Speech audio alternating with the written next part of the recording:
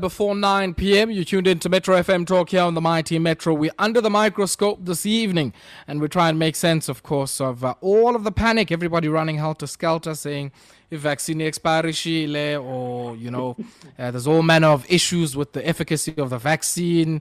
When you should be getting the vaccine. I mean, there's all manner of things people have been saying. So this evening, we try and make sense of all of it with somebody who is in the know.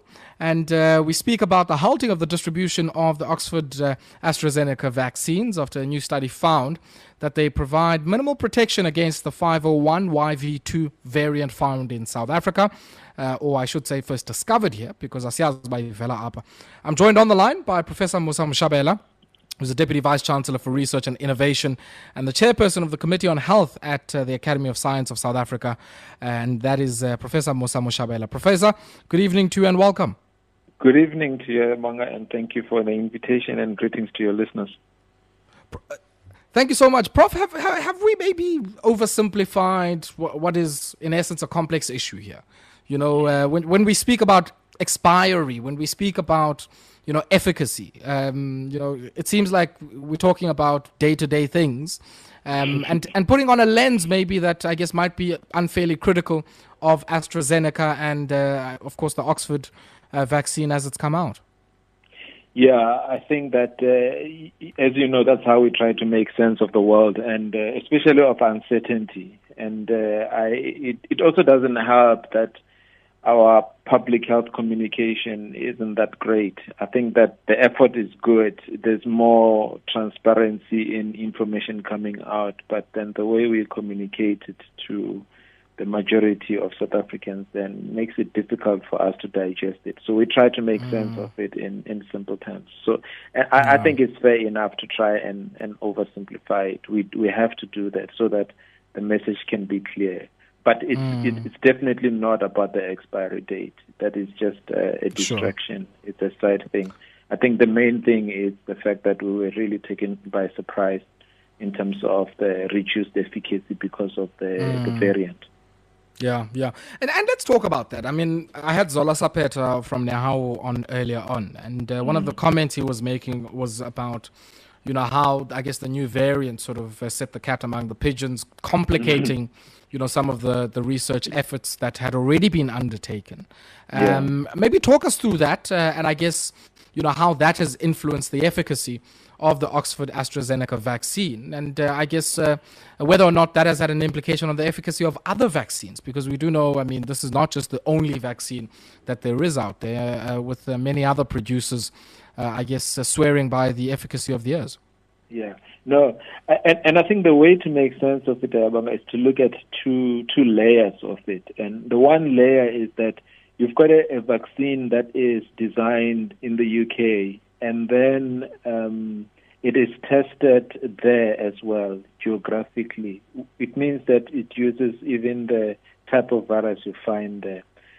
So when you look at the geography of where the testing happens and the type of virus you're dealing with, those two things complicate things. So right now, we're looking at a virus that works well, as it is, at a vaccine that works well. The current vaccine we have still has 75% efficacy over the kind of virus or types of viruses we dealt with in the first wave back in last year. It still has 75% efficacy. So on the one hand, you're dealing with that, but now you're dealing with a new variant. You've got a new variant in the UK, you've got a new variant here in South Africa that has been identified here. But the way then the vaccine responds to those two different variants is different.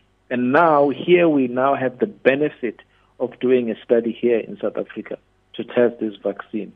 And then it shows us that if we were only looking at the data that was coming from the UK, we would have thought that this actually works here. But we would not have known. But now we know because we were able to do the study here. So the geography matters and the type of virus you're dealing with matters. And certainly, as we know, this new variant became really more prominent around November and December.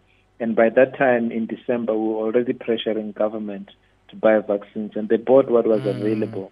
And now we find out after the second wave that actually it is a problem in terms of the new variant that was dominant in the second wave. Is the answer, Prof, to halt distribution? So you say, look, fine, let's go and procure this thing. We get it. We then realize, actually, it might not be as effective for our particular sort of dominant variant of this pandemic. Do you halt distribution and say, let's wait on another one that we think is probably sort of more effective? What do you make of that? Because, I mean, certainly what Zola was saying to me earlier was that, no vaccine of any kind is going to go to their members in a particular period, until the J&J one comes. Okay, so, I mean, I have to give it to South Africans. We've got very high standards. We want the best, only the best. So I would accept this point.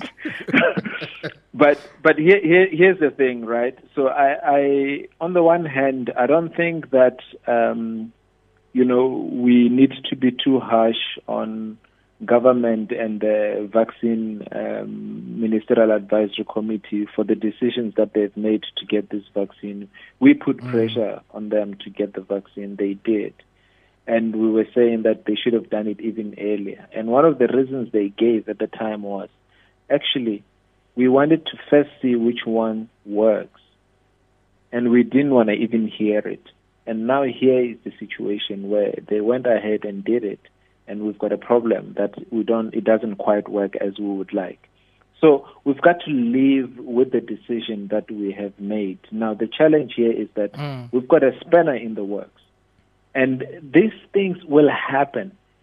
When you monitor what's going on in your country, when you do your research, for example, we would have had the variant without ever knowing if we didn't have genomics research happening. If we didn't have this study done here in South Africa, we would not have known. We would have carried on with these vaccines. So there is benefit to knowing. Let's not demonize the benefit of knowing. This is important. And so I understand that when you communicate this to the public, it creates panic, sure. but the benefit is definitely obvious. Sure. But Prof, I like the point you're making, is that there's benefit in knowing, right? And it seems that a lot of the knowing is happening in an uneven way. So yes, now that we know that, this uneven efficacy is as a result of a specific genome of this virus that we have here in South Africa. Surely that should have shifted, I guess, the marketplace of these vaccines. One gets a sense that, there's one static marketplace, really, I guess, price setters who come and say, look, this is how much this thing is going to cost.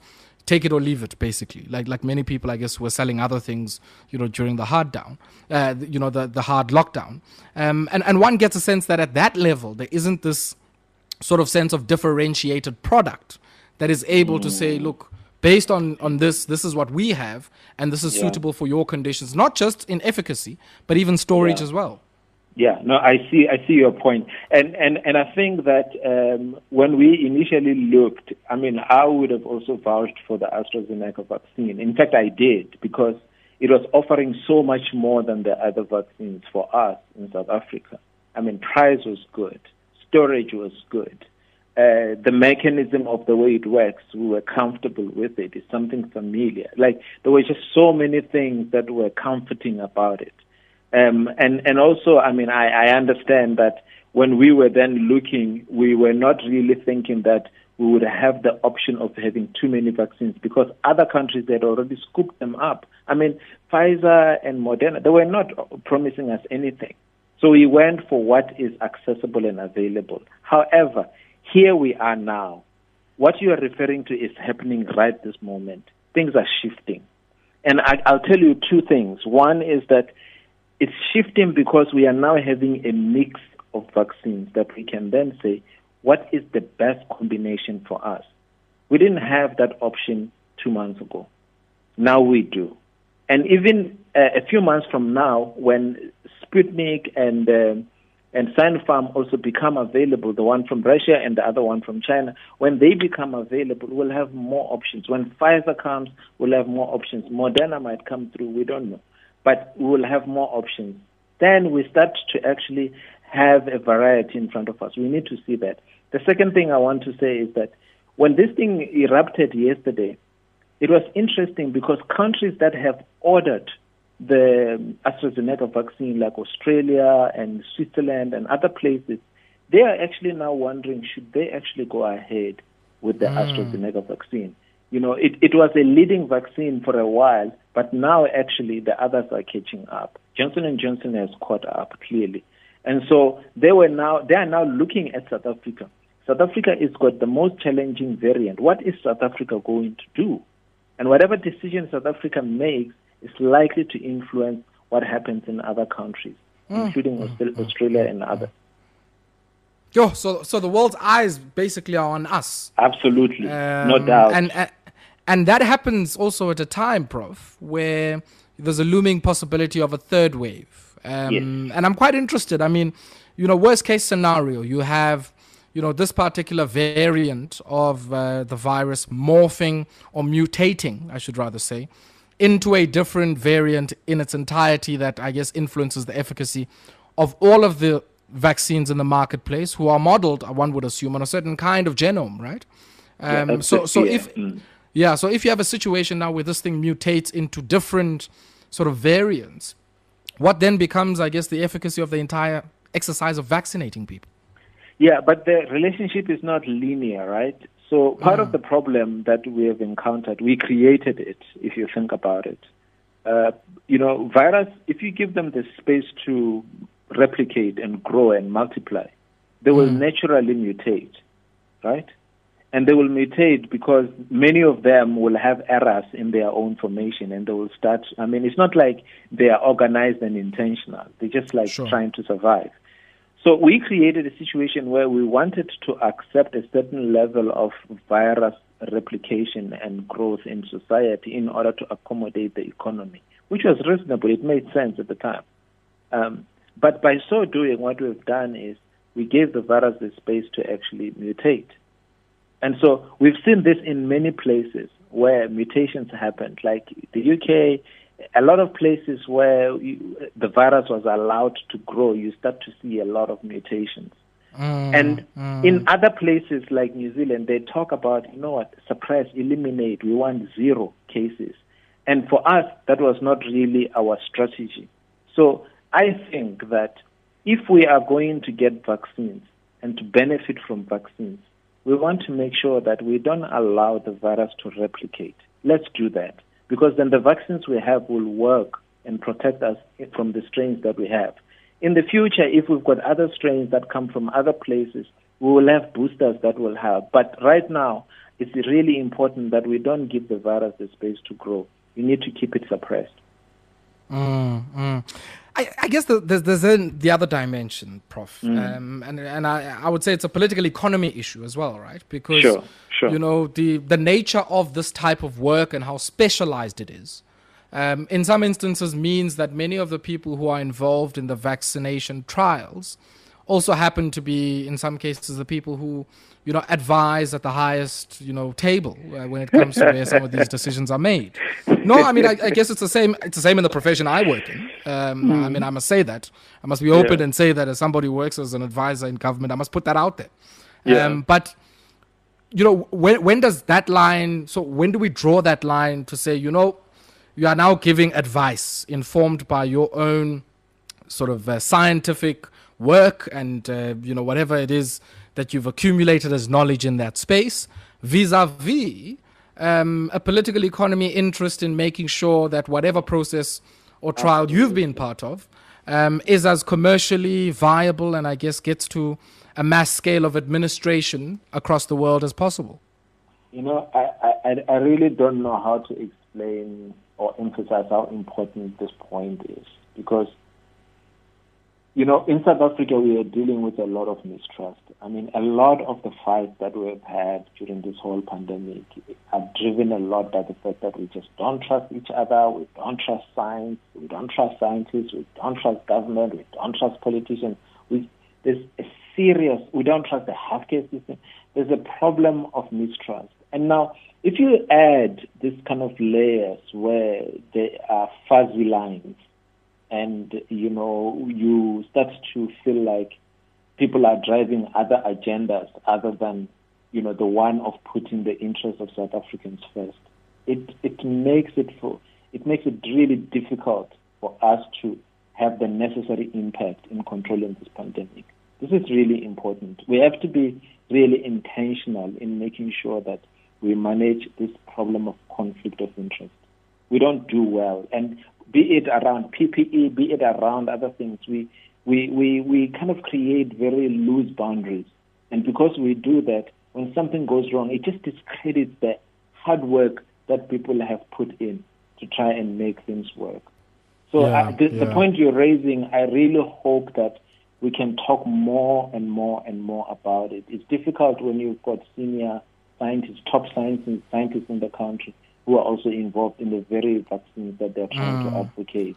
But one would think, Prof, I mean, one would think that this is not a novel challenge, if I can put it that way, right? Across all different areas of inquiry and knowledge, it's not a novel challenge. And you know, maybe I think this is the challenge that we must put to many in the academy and many of our institutions of higher learning to say, you know, how do we resolve this in a way that at least lends as much credibility to the process without, you know, unnecessary expectations of objectivity? No, absolutely. I mean, part of the reason why we are not able to communicate the real issues is that, you know, people have to question every little thing to just make sure that there's no stone that's left unturned. It's this issue of credibility. If we could resolve this, you know, we could have really improve the lives of South Africans in many respects. And I feel like it undermines a lot of the work that we are trying to put in place. So please, absolutely, let's take it forward. Prof, thank you very much for your time and, for taking time out to speak to us. A real pleasure catching up with you. Thank you so much. Much appreciable. That there was, the Deputy Vice-Chancellor for Research and Innovation at the University of KwaZulu-Natal and also Chairperson of the Committee on Health at the Academy of Science of South Africa. Difficult questions indeed, but I think, it's, while, yes, you know, there's questions of expiry, there's questions of the efficacy.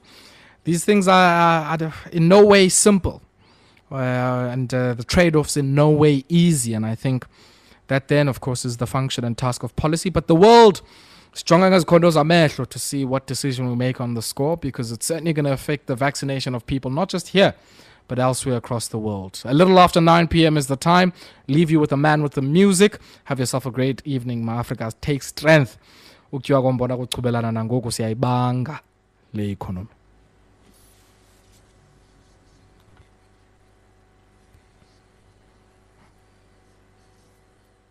Sharp jaws.